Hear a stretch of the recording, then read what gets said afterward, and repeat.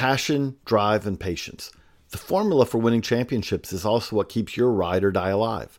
eBay Motors has everything you need to maintain your vehicle and level it up to peak performance. Superchargers, roof racks, exhaust kits, LED headlights, and more. Whether you're into speed, power, or style, eBay Motors has you covered. With over 122 million parts for your number one ride or die, you'll always find exactly what you're looking for.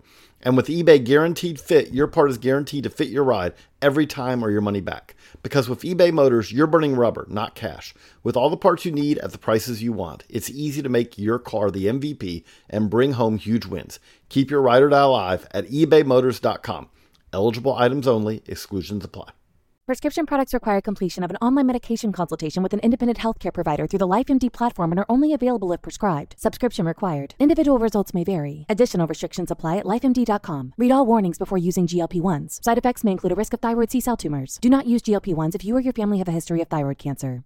If you've struggled for years to lose weight and have given up hope, did you know you can now access GLP-1 prescription medications through LifeMD? LifeMD is now offering eligible patients online access to GLP-1s, the breakthrough prescription medication that can help you lose body fat and weight. Listen to what people are saying. Probably the easiest thing I've ever done. The medication comes in the mail, and it's very easy to use. I've been able to live my normal lifestyle, and I've lost 20 pounds already, and I've never felt better. It changed my life.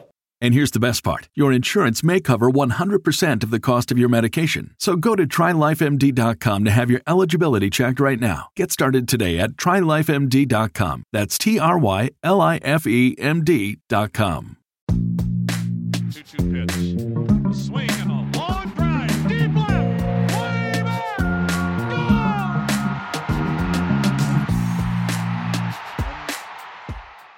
Hey everybody, JJ Cooper, Kyle Glazer here, another Baseball America podcast. We are talking major leagues today. We've got a lot to discuss because a lot's already happened. Isn't it great? We're sitting here every day, turn on the TV, and there's just a cavalcade of baseball day after day after day. It's one of the great things about being a baseball fan. And Kyle, how much are you enjoying just being overwhelmed with how much baseball you're trying to consume every day? It's obviously a lot of fun, but there's definitely times where you realize you missed something because there's so much else happening and you pick something up 2 days late and you're like, oh man, I can't believe I missed that. But that's half the fun. We were in full swing. Obviously the major leagues are underway. Every full season level of the minors are underway.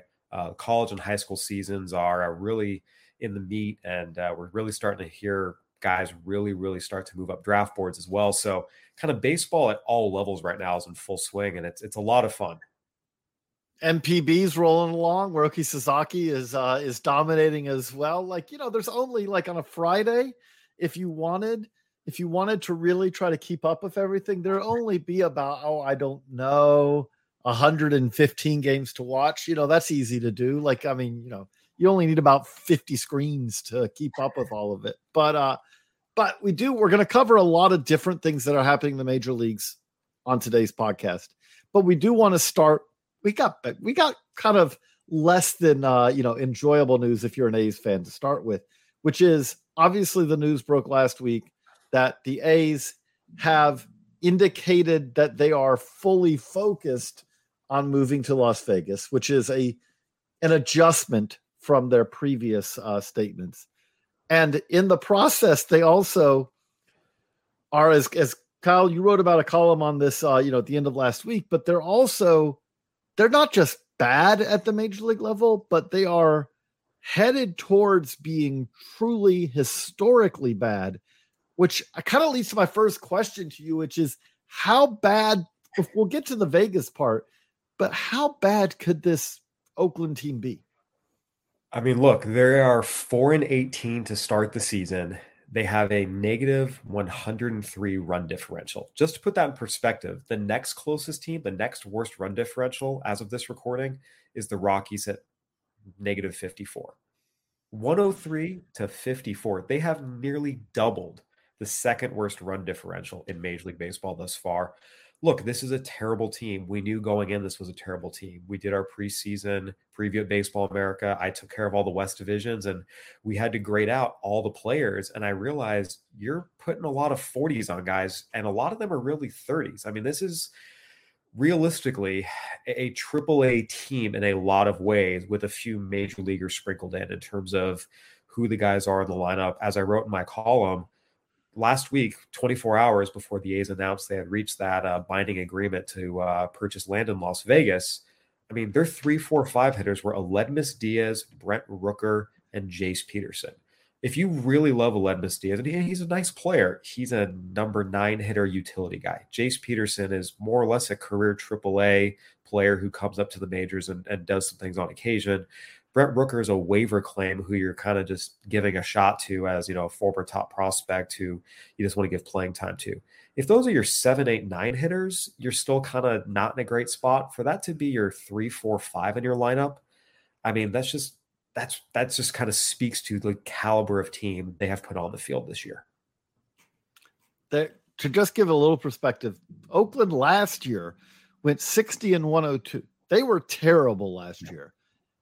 They had a minus 202 run differential for the season last year over 162 games. We're still sitting here less than a month into the season, and they're more than halfway there already. Like, this is, and the frightening thing about it is that, again, we know this team was not going to the playoffs before everything started, but if you ask the question, well, they can't be this bad. Like, logically, I would say I would bet the house that they won't be this bad the rest of the year, simply by the fact that if you extrapolate it out, they would be right now. They are on pace to be the first year Mets level or worse. Oh, they're on pace to be way worse. Yeah. The 1962 Mets were actually ahead of where the A's are right now. Look, this is a truly, truly terrible team. Ryan Noda, Rule 5 picks, been batting second for them. I talked about the group of AAA caliber players that are batting in the middle of their lineup. Connor Capel, who's probably an up-down guy, has been hitting 6 for them sometimes. I mean, that's just the lineup. You look at this pitching staff right now. JP Sears pitched well the other day. He's their only starter with an ERA under 5. I mean, you go through it. Kyle Muller, 7.23. Ken Waldichuk, 7.64. James Caprillion, 12.33. Shintaro Fujinami, 14.40. I mean, and yes, realistically, these guys won't have ERAs that bad over the course of the year. Yes. But I think it's very realistic. They all have ERAs in the 5s, maybe even the 6s. Yeah. I mean, Shintaro Fujinami, as many walks as strikeouts, shows you great stuff, but can't really put it together for multiple innings at a time. That's exactly who we knew him to be. I mean, he was kind of their quote-unquote big offseason pitching addition in terms of free agency. He was demoted to the minors in Japan each of the last 6 years. That's their big addition, a guy who kept getting demoted to the minors in Japan. This is what we're talking about here. This is a truly, truly terrible team. And that is by design in order to make things as miserable as possible on and off the field in order to get a new stadium, whether it be in the Bay Area or Las Vegas. So obviously, I would say that having the worst possible team you can have does not particularly make it easier for you to get a stadium at your current locale. There is an ongoing fan boycott because in Oakland, because they're basically saying, we're A's fans, but we don't want to support this ownership group. And especially then, that was before it was announced what we found out last week, which is that it is a binding agreement to purchase land in Las Vegas. That would be the site of a stadium. Now, I think it's important, Kyle, to kind of to lay out to people, that's a step, right? But that's only that. Do not basically start purchasing your Las Vegas A's season tickets yet, because there are a lot of ways that this still could go wrong, right? Right. You still have a lot of legal, financial, legislative hurdles that have to be crossed. At this point, again, what the A's have done is taken the first concrete step to relocating to Las Vegas. And that is significant in the sense that for years and years and years, it has been speculation, rumors, assumptions. And to be clear, the Oakland Coliseum does need to be replaced. And I think we do have to be fair and say the A's at various points have tried to negotiate. We've seen potential deals come up in, conversation, or in some cases gotten a little further than that, in San Jose, in Fremont, Howard Terminal, Laney College, all different, areas. Jack London Square has come up. So there have been attempts over the last 15, 20 some odd years to try and find a solution in the East Bay. It has not happened. Who's to blame? It kind of depends on your perspective. But clearly there's a lot of animosity toward owner John Fisher and the A's ownership group, and some of it deservedly so. In terms of now this move to Las Vegas, again, this is the first concrete step, but there's so many steps that have to be taken before they physically move to Los Angeles. The financing details still have to be figured out. The tax districts, who's going to bear the construction costs, how much public money is going to the A's. These are really significant things that still right now have just been talked about, and getting them actually ironed out pen to paper is not easy. These are often very slow, protracted types of negotiations. So I think to sit here and say, oh, it's done, the A's are moving to Las Vegas, it's really, really, really premature. At the same time, we do have to note this is a concrete step that was taken, and the first one after, again, what had previously just been years of rumors and assumptions. Right. But there's still a biggie, which is again, just being straightforward about it. A lot of this comes down to, it's not, if this was a case where the A's were saying, we will build the stadium and this will be private money to build the stadium, then you would be able to say, well, they got the land, so this is the hard part is done. If that was the case, it'd be in Oakland. I mean, that's the biggest thing here. So the way California laws work, it's very, very difficult to get public money for projects like this. Keep in mind, the Rams and Chargers new stadium in LA was built with private money. Chase Center in San Francisco, the Warriors new arena, that was built with private money. Even Oracle Park, the Giants stadium, was built with private money. If the A's were putting up private money to build the stadium in its entirety, this would have been solved years ago. Again, that is not what they're doing. And reportedly, they're looking for $500 million in public money from the state of Nevada. And again, on the one hand, the state of Nevada did just give the Raiders $750 million in order to move to Las Vegas and help finance their stadium there. But it's not a given. There's still a lot of things that have to be figured out. Again, what the financing mechanisms are, the tax districts, conversation with the legislators. Las Vegas Review-Journal and others have reported the A's have hired a team of lobbyists to deal with the various legislators in Carson, try and get them on board. So again, there's so many details that have to be worked out and finalized before they can even begin to move. But again, this is a first step, and it's not insignificant. The other thing that is interesting about this is, and we say this as people who also cover the minors, there's a new stadium, a relatively new stadium still in Las Vegas, because there was a long effort to get a new stadium built for the AAA Las Vegas Aviators. And Kyle, you've been there. It's a new park. It's one of the best parks in the minor leagues. However, what it is not, and what it really can't be, is converted. I don't even know if that's really possible anymore. Like, we haven't seen an example of this in a long time. We are basically two stadium generations since this used to be normal. You had the Texas Rangers did this. You had the Montreal Expos did this. You had a number of teams, the Minnesota Twins, I believe, where you had a number of teams that would start with a stadium and build it out and then eventually move on. But we haven't seen that in two generations of stadiums. You've been there. It's a beautiful minor league park that in no way is a major league park, right? Correct. Again, I was out there last year, and again, they did a wonderful job. It's a beautiful stadium, beautiful facilities, player facilities, press area, the what's available to the fans. It really is a great park, but it's a great AAA park. So first and foremost, it's not on the Strip. It's about 25 to 30 minutes away, depending on traffic, and traffic can get pretty bad out there. So it's not on the Strip. It's out a little bit. And the way it's constructed, there's not really room to build more seating. This, again, where it kind of backs up against how it's kind of fit into the square block of the city, if you will. It's not like, oh yeah, we have a ton of room, we can add some temporary seating to add another 10,000 fans in here. It's not really configured that way. I'm sure, and maybe a city planner or an engineer might be able to figure out a way, but just visually looking at it, it's not like there's an obvious solution there. So realistically, as we know, the A's have a lease with the Coliseum through 2024. They have said that they would not be able to move into their new Las Vegas ballpark until the start of the 2027 season. And that's best case scenario. We always see there's delays, cost overruns. There's been a lot of times teams have said, oh, we're going to be here by X year, and they're not. I think back to the Padres in Petco Park. That was supposed to be open in 2002. Didn't open until 2004. The Rams and Chargers Stadium here in LA was supposed to be open a year earlier than it was, but heavy rains delayed it by a year. I mean, there's just all sorts of things that can cause delays. So realistically, best case scenario, where do the A's play 2025, 2026? They could stay in Oakland, get an extension. We saw the Coliseum do that with the Raiders, but that was just ugly. It wasn't good for anybody.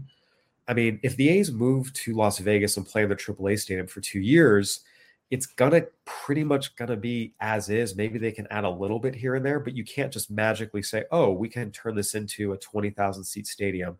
Right now, Las Vegas ballpark, it's 8,196 seats. You can sell some standing room only and maybe get 10,000 in there, but that's really the max. I think what's been interesting to me, JJ, you talk about 2 generations ago, it wasn't uncommon for maybe teams to do this and build out AAA stadiums.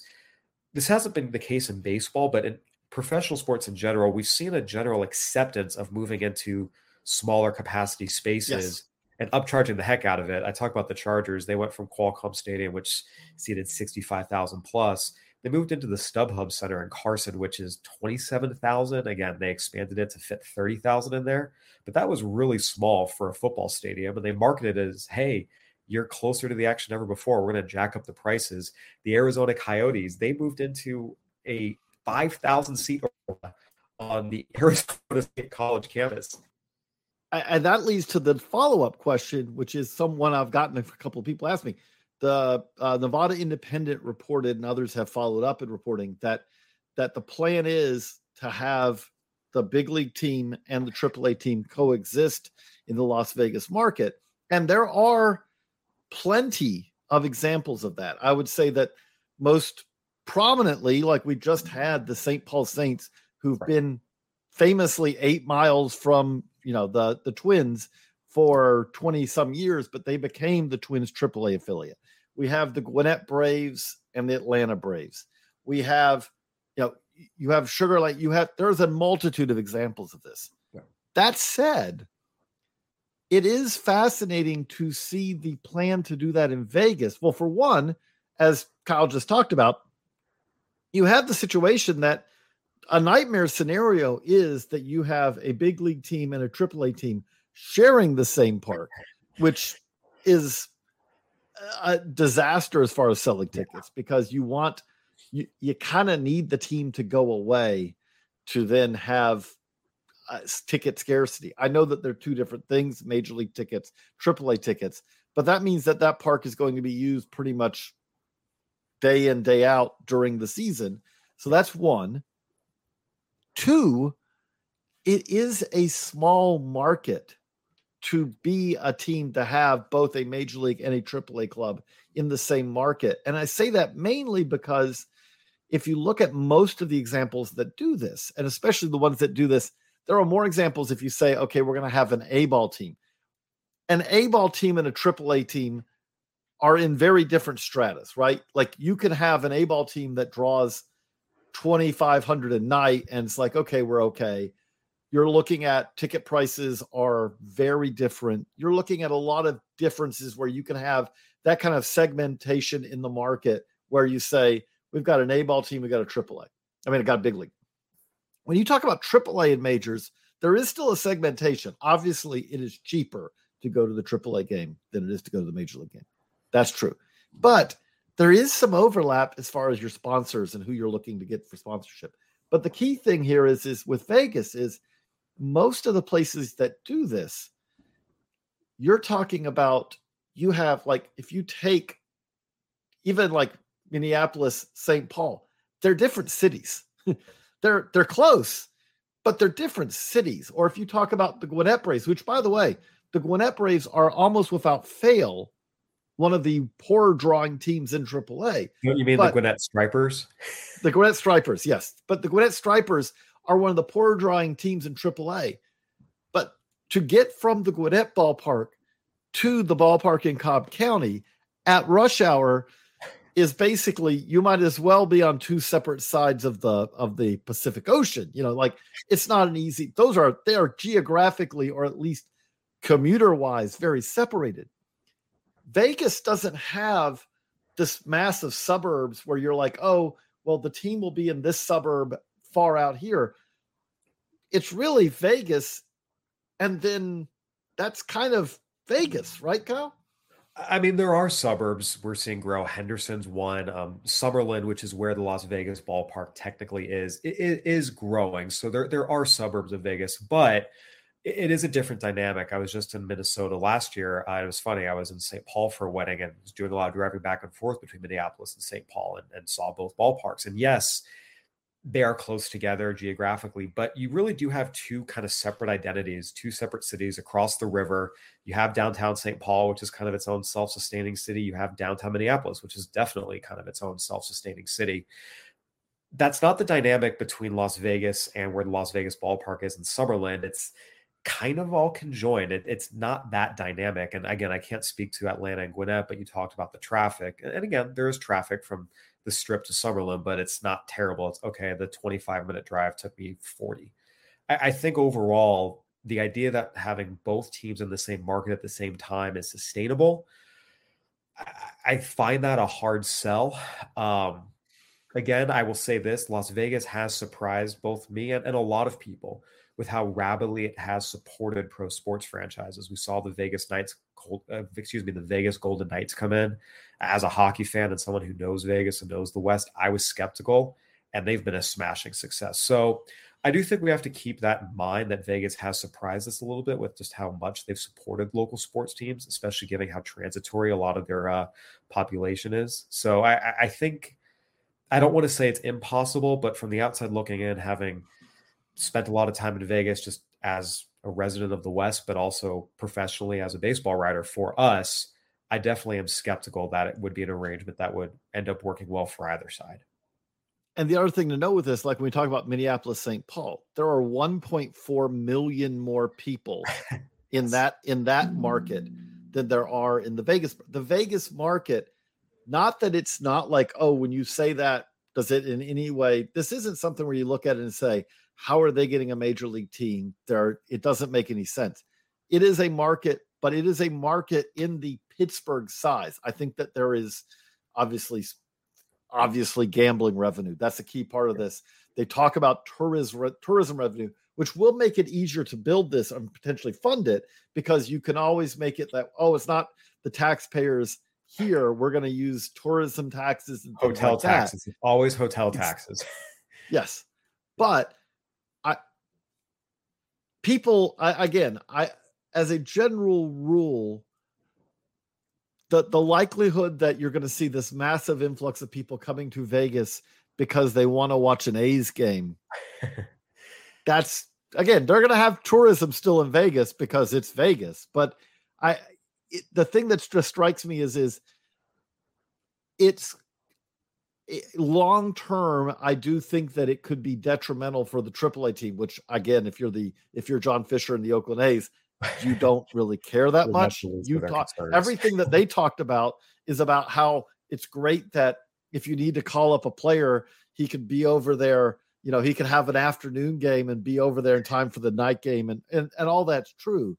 But there is some skepticism on my part when you say, can you have a successful major league team and AAA team in Vegas? You can do it, but can you succeed doing it? I think really for me, the question is 2025 and 2026.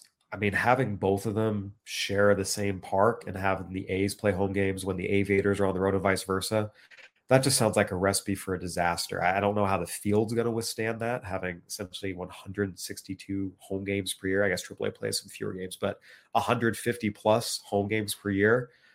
That's a lot. And again, just the way the stadium's situated, it's not like there's a ton of room for expansion. I also think it's important to note too, So Las Vegas, as we know, is in the Pacific Coast League, which is very, very hitter friendly. Las Vegas is a place that is a launching pad offensively. Having been to Coors Field and having spent time at the Las Vegas ballpark, the elevation is not as high, but you have a lot of the same factors, the same elements. It's a much smaller field than Coors Field is. Coors Field's pretty expansive in the outfield gaps. The ball just carried over them. Las Vegas, if you put major leaguers in there with how strong they are, you might see a lot of like 15 to 14, 16 to 13 type games like we see in the Pacific Coast League. I mean, again, you see AAA players in there, some of them who aren't physically developed yet, just hitting balls 400 feet that they're not even barreling. Maybe not 400 feet, 350 feet they're not even barreling. You see guys who are, the older quad A types, Matt Davidson, who are strong as heck, have power. I mean, they're hitting balls, gargantuan moonshots. I'm just trying to imagine. Again, Shohei Ohtani might not be with the Angels there, but you talk about, let's put Mike Trout, Shohei Ohtani, Julio Rodriguez, Yordan Alvarez in this place. I mean, balls are just going to fly. It's going to be insane. It's not a very physically large park. Again, the way they kind of had to situate it in this city block they did, I don't know if putting a major league team there for 2 years would be great for baseball. We talked about all the challenges of Coors Field and the quote unquote, ridiculousness of that. Vegas would be even worse because it's a smaller field with a lot of the same issues. That's kind of the perfect way to end this part of the segment, which is, to me, the other thing about this is that I do think is worth noting is we've actually seen MLB owners who have come out and effectively complained about what Seidler's doing with San Diego, and complained about the fact that the Padres are spending a lot of money and are, horror of all horror, trying to compete and win. And by the way, by doing so, have San Diego fans selling out the ballpark day after day, excited about baseball, all that.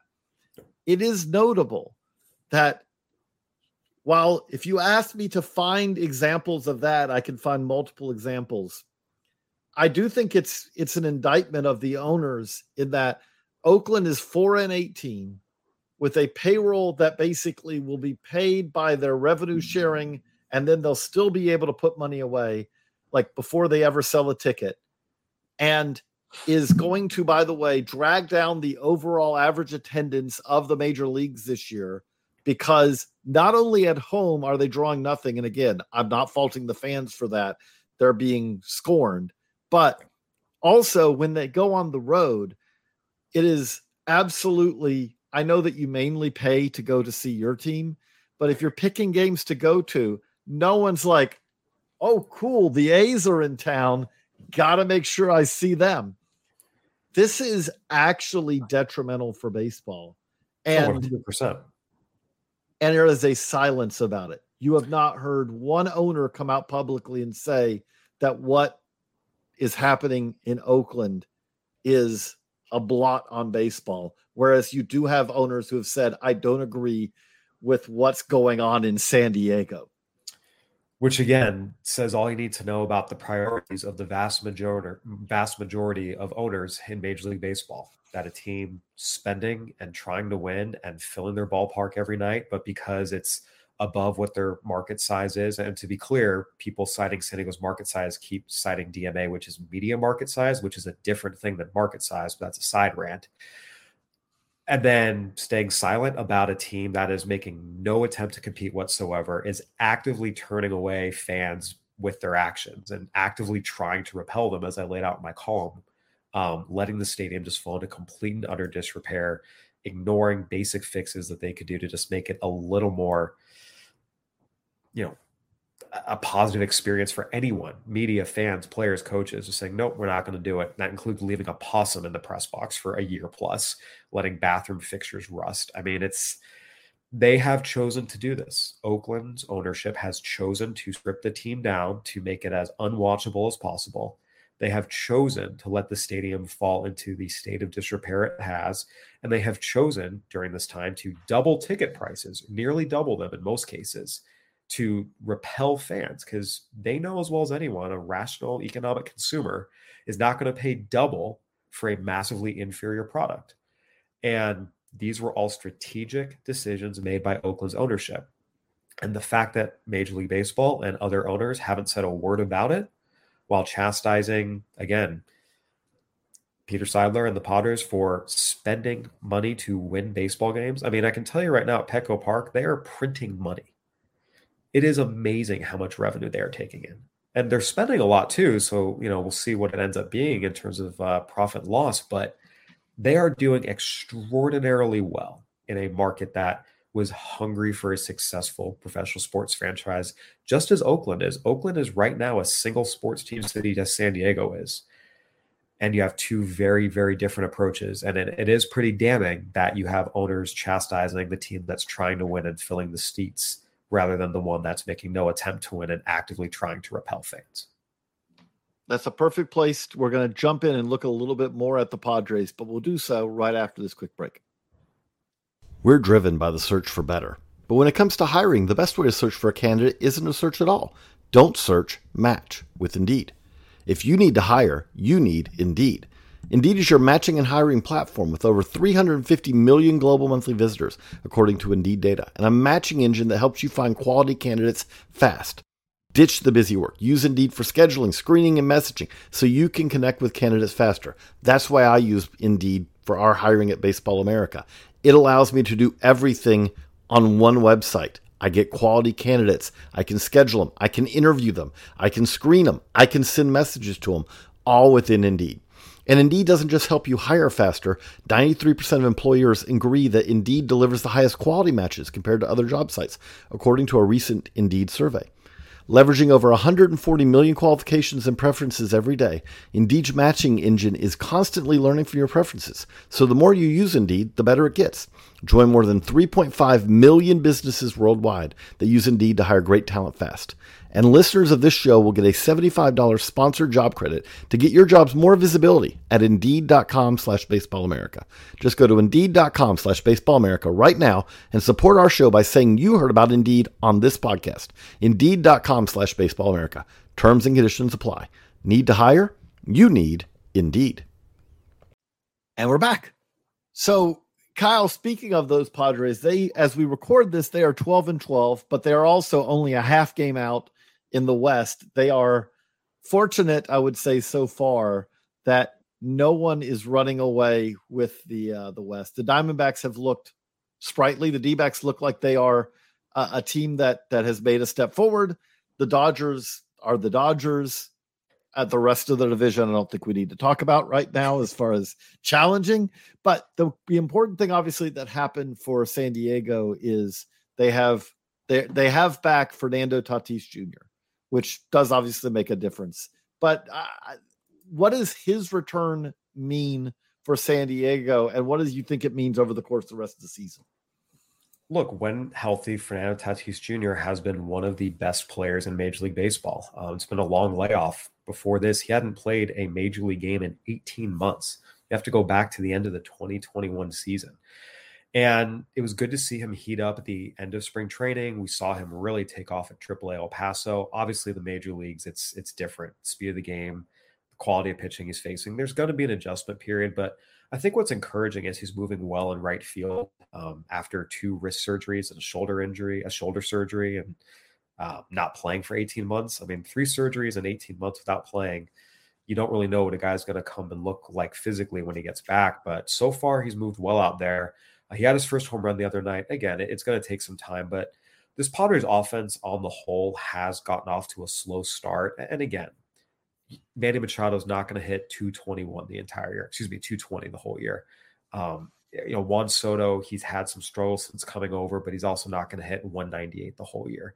A lot of guys are good players, have not gotten off to good starts. They've been treading water as is. Once those guys get going, and then you add Fernando Tatis Jr. into the mix, presumably as he gets his feet under him and 3 weeks to a month from now really starts finding his rhythm, the Padres will be in position to take off. So I think while obviously a 12-12 start is not what Padres fans or the rest of baseball maybe thought would happen or dreamed would happen, the fact that they're doing okay, they've had a very difficult schedule early, 6 games against the Braves, they've played the Brewers, they've played the Mets. They've treaded water without their best players really swing the bat well offensively, or in some cases not being there. And without Joe Musgrove, he just came back. Yu Darvish was not really fully built up out of the WBC. Now he's rounding in a year, though. He left his most recent start with cramps, but he should be okay. I actually think the Padres are in a good position here to really take off once we get into May and June. They treaded water. I think Tatis, we know what impact he can have. Give him a few weeks, but I think with about a month or so under him, we'll really start to see him and the rest of this team take off. So, okay, does that mean you think right now, if you had to handicap the West, yeah, the safe bet is always to say the Dodgers, because if you say the Dodgers, you're almost always right. Like if you say, I mean, we are on a streak here of epic proportions, but who do you think wins the West? So before the season, I picked the Dodgers, and I stick with it. And the reason is, right now you look at the Padres, their offense has not been performing well. You feel okay that that's going to get better. I believe they're hitting 216 as a team when I last checked. That's not going to be the case the whole season. What is a little bit of a concern is this pitching staff. It does not have much depth at all in starting rotation. We've seen some guys step up and deliver some good outings. Ryan Weathers came up and did well. Seth Lugo has thrown some nice innings as a starter, which is always a pleasant surprise and something you need. But realistically, over the course of the season, there's not a lot of starting depth here. And the bullpen's been leaky at times, especially in some of the middle innings. So I feel like you say, okay, this offense is going to get better. This pitching staff, their ERA is well over 4. They're in the bottom half of the major leagues right now. And I don't know if you can confidently say, oh, it's going to get massively better. Maybe a little bit better. But I think this could be a mid-tier pitching staff when we look over the course of a full season with the lack of depth it has. Whereas the Dodgers, they've had some injuries early to their starting staff. They've already had to reach down and find some guys. But they still have some really good young players they can pull up from AAA. They still have the pitching depth, really rotation and bullpen-wise potentially, that could help them stay afloat over the course of 162. Now, the bullpen has some questions too, to be sure, but I think you feel better about the Dodgers pitching staff holding up over 162 than the Padres and just being able to pull up some more depth. So I do give them a little edge, but again, the Dodgers are 12-11, the Padres are 12-12. I expect both of these teams to take off shortly. I don't think we're going to see these two teams hover around 500 for the year. That's for sure.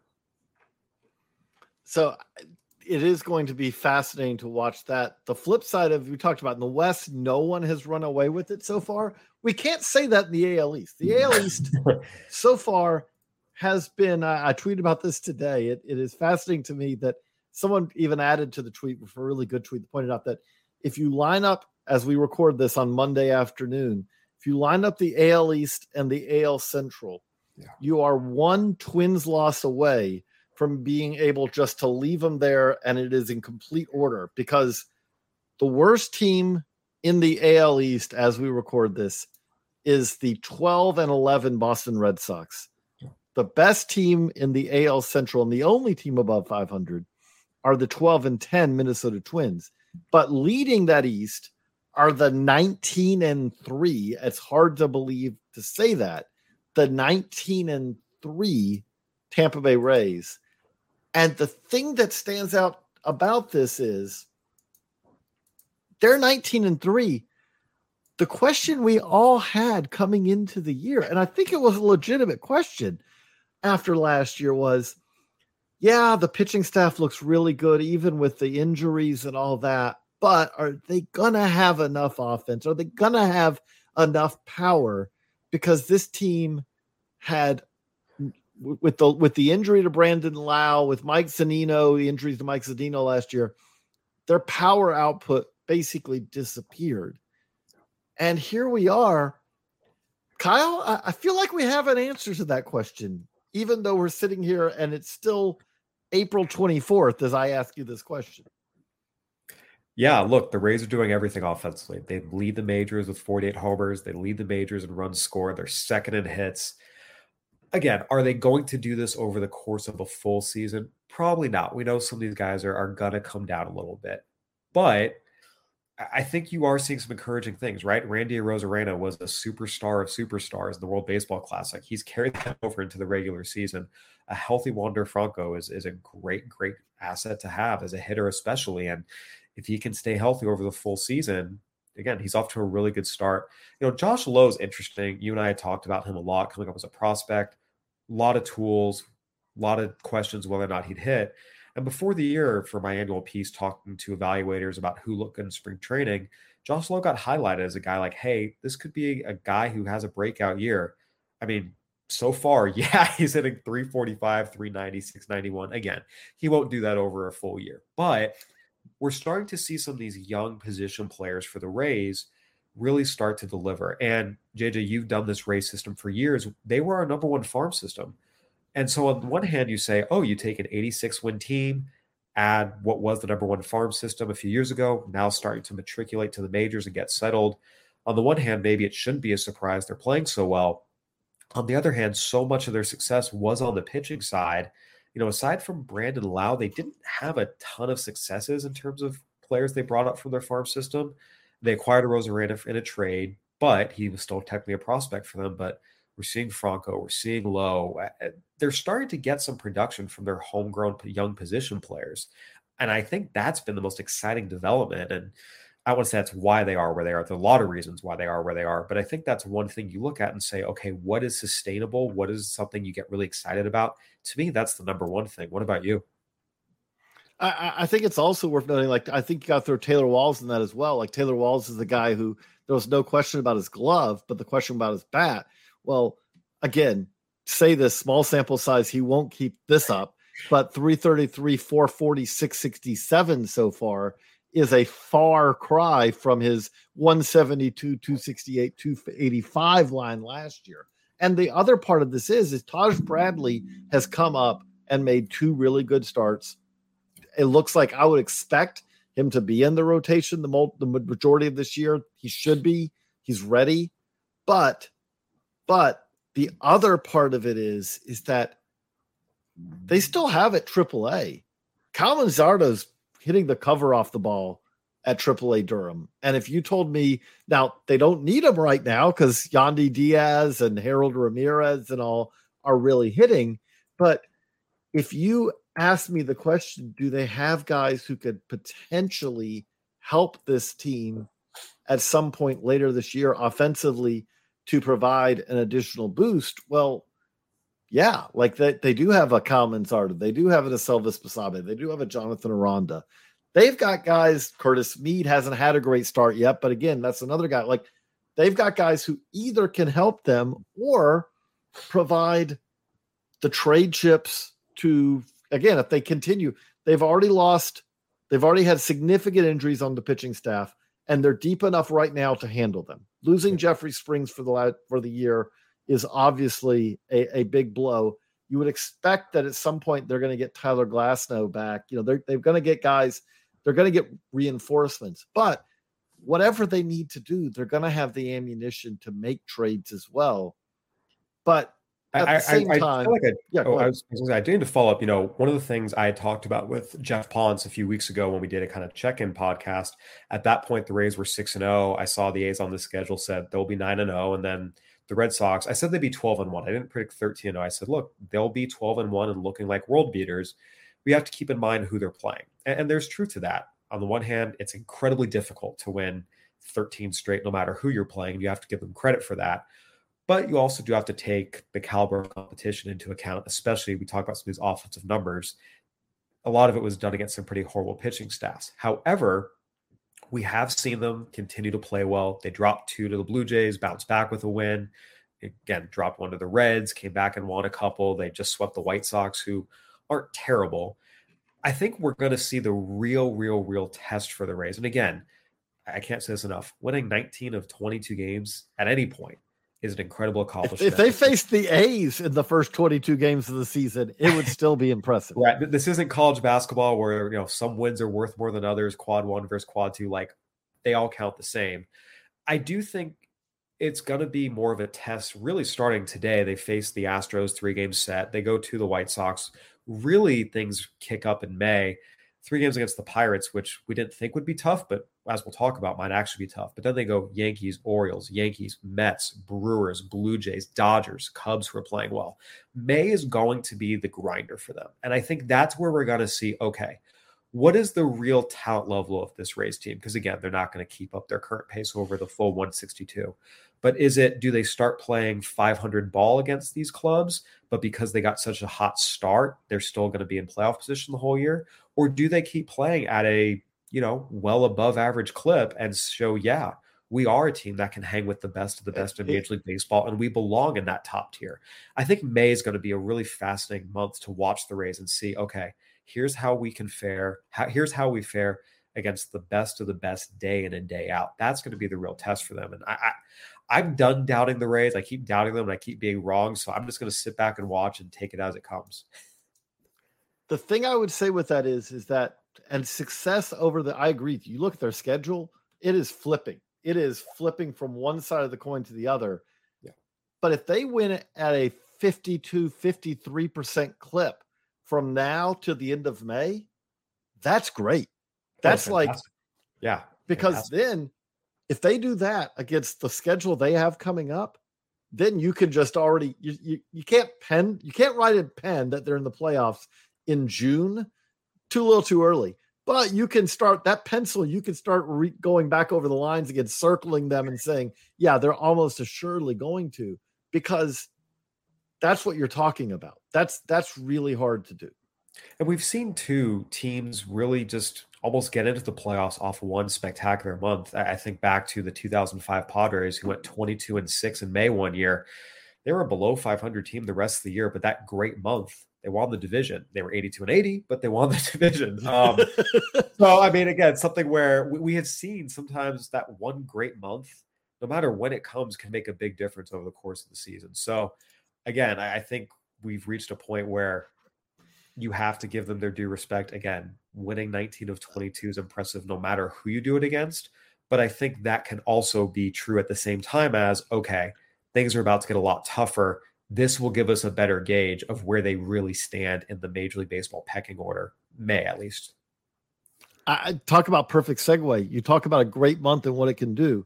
Okay, that leads us to, we've got to talk about the 16-7 Pittsburgh Pirates.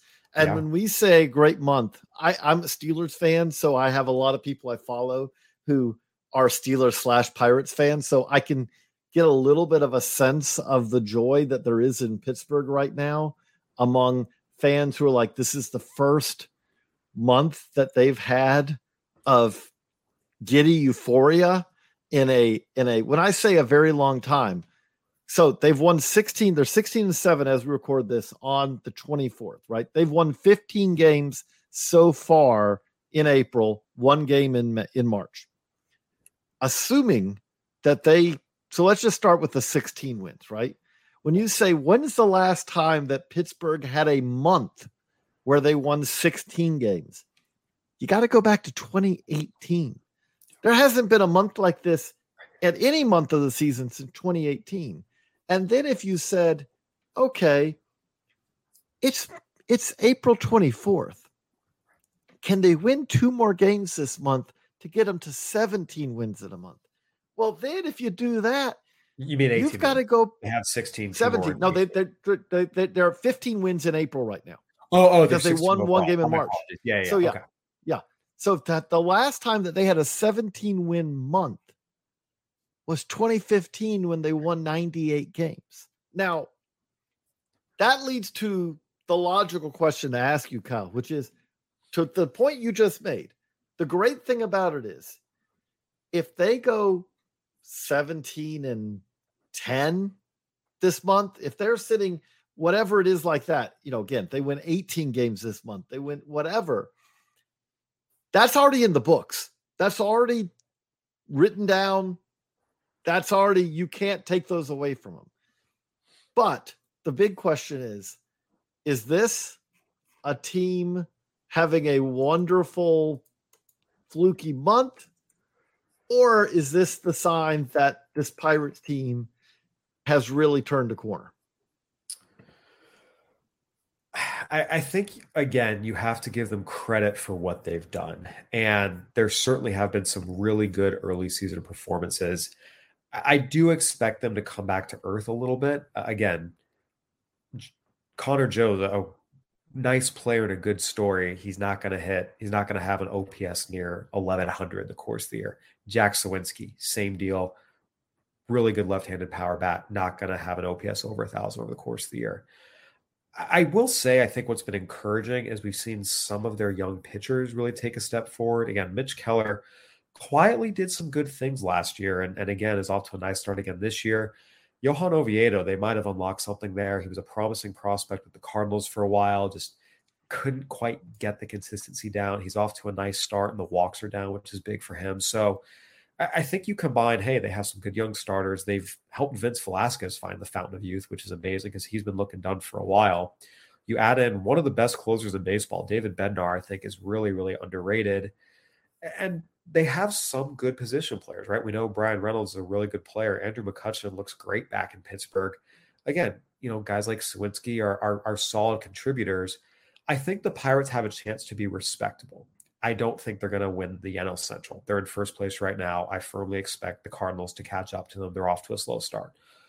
But I think both things can be true, that the Pirates probably will fall off, but that this could represent a step forward. This could represent that first winning season coming out of this rebuild that they can then use as a springboard into 2024. So there are some positives to be taken here. And I think most encouraging for me, because we've talked a lot about the Pirates and their inability to maybe get the most from guys they've been charged with developing over the years, you're starting to see some positive trends. Again, Mitch Keller's slowly coming around a little bit.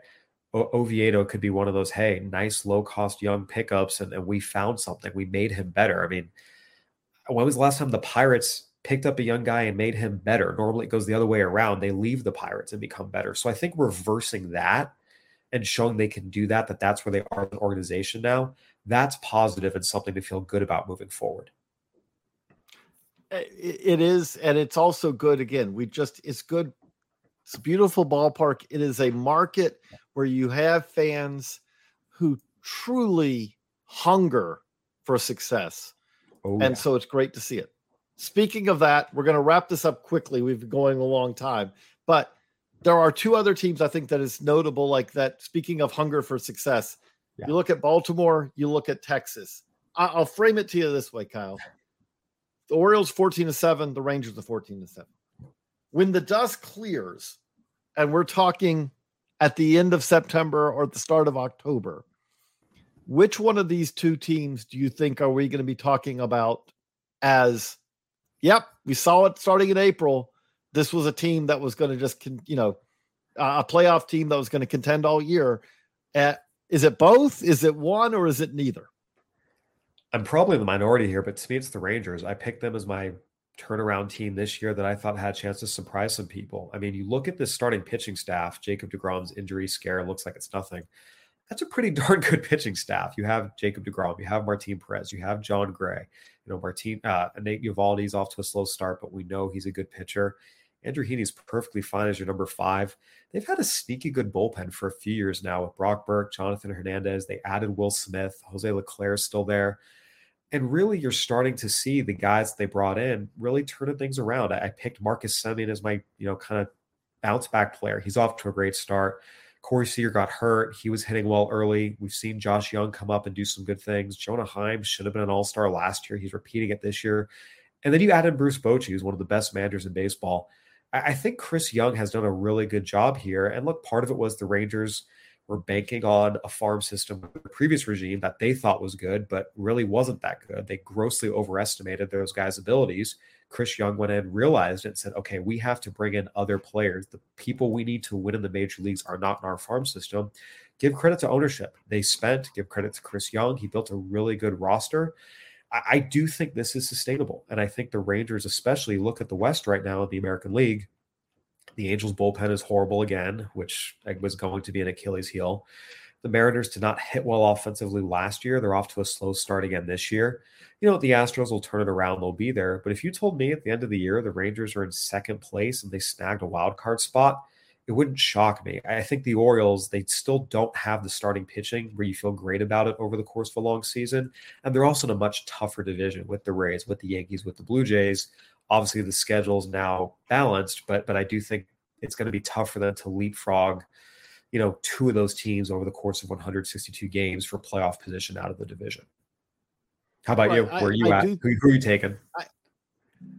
I don't disagree with you on Texas, and I think Texas's path is easier. I think the answer could be yes on both of these, though. And I say that there are now obviously more wild card spots than there used to be, and that's the key thing. I don't think that, especially with, as we just said, the 19-3 Tampa Bay Rays, we're not going to see them catch them. But if you told me that this Baltimore team, with the balanced schedule and all that, with the fact that they should get a steady form of reinforcements, that AAA Norfolk team is crazy good. And not every one of those players coming up, but even if they also said, hey, come July, are we going to make some moves? They have plenty. They have more ammo than anybody to make moves. They also they've spent almost nothing on this team, so they should have payroll room as well. You put all that together, and I do think that they could be an 88, 87, win 86 win team if it all breaks right. And then the question is that going to be enough to get you into the postseason? Maybe it does, maybe it doesn't, but it puts you in that contention, in that window where, and again, the key thing for them is it's another step towards where they expect to be in 24 and 25. I will say one reason to be encouraged for the Orioles is they're off to this really good start, and a lot of their best players have not rounded into form yet. Cedric Mullins is hitting 243. Gunnar Henderson's only batting $183. He's going through his adjustment period. Ryan Mountcastle's hitting for power, but 213 with a 234 on base. These guys are better than this. They will get better over the course of the year. And your point about trading the prospects they have in AAA to go get some help, particularly on the starting rotation, I think that's actually going to be a really interesting litmus test for Mike Elias, this front office regime, and ownership. That was something they needed to do going into this year, and they didn't do it. I'm going to be curious to see if they have the gumption, if you will, to pull the trigger and trade some of this middle infield depth they have to go get a starter or two who can help them survive a full season. They've had opportunities to do it before, times they should have done it, and they didn't do it. We talked about last trade deadline. They went the other direction. Coming into this year, it was clear they needed to do it. They didn't.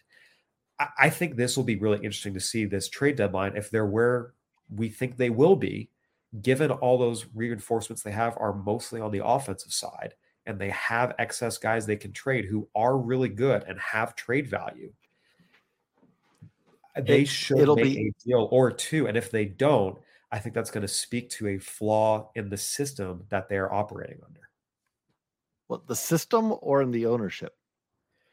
I would say they're one and the same. The ownership creates the structure of the organization and what they can and can't do. And I think if it could come both ways, if it's ownership saying, no, don't do it, or if ownership says, okay, but the front office is hesitant to pull the trigger and shows they can't quite flip into contention mode for rebuild mode, either or could be concerning. I think regardless of the reason, if they don't do it, it will be a red flag for their rebuild moving forward.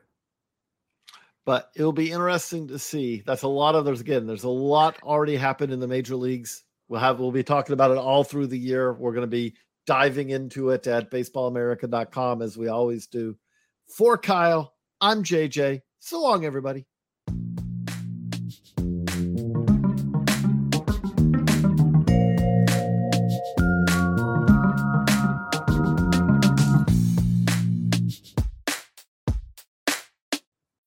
When you need mealtime inspiration, it's worth shopping Kroger, where you'll find over 30,000 mouth-watering choices that excite your inner foodie. And no matter what tasty choice you make, you'll enjoy our everyday low prices, plus extra ways to save, like digital coupons worth over $600 each week. You can also save up to $1 off per gallon at the pump with fuel points. More savings and more inspiring flavors make shopping Kroger worth it every time. Kroger, fresh for everyone. Fuel restrictions apply.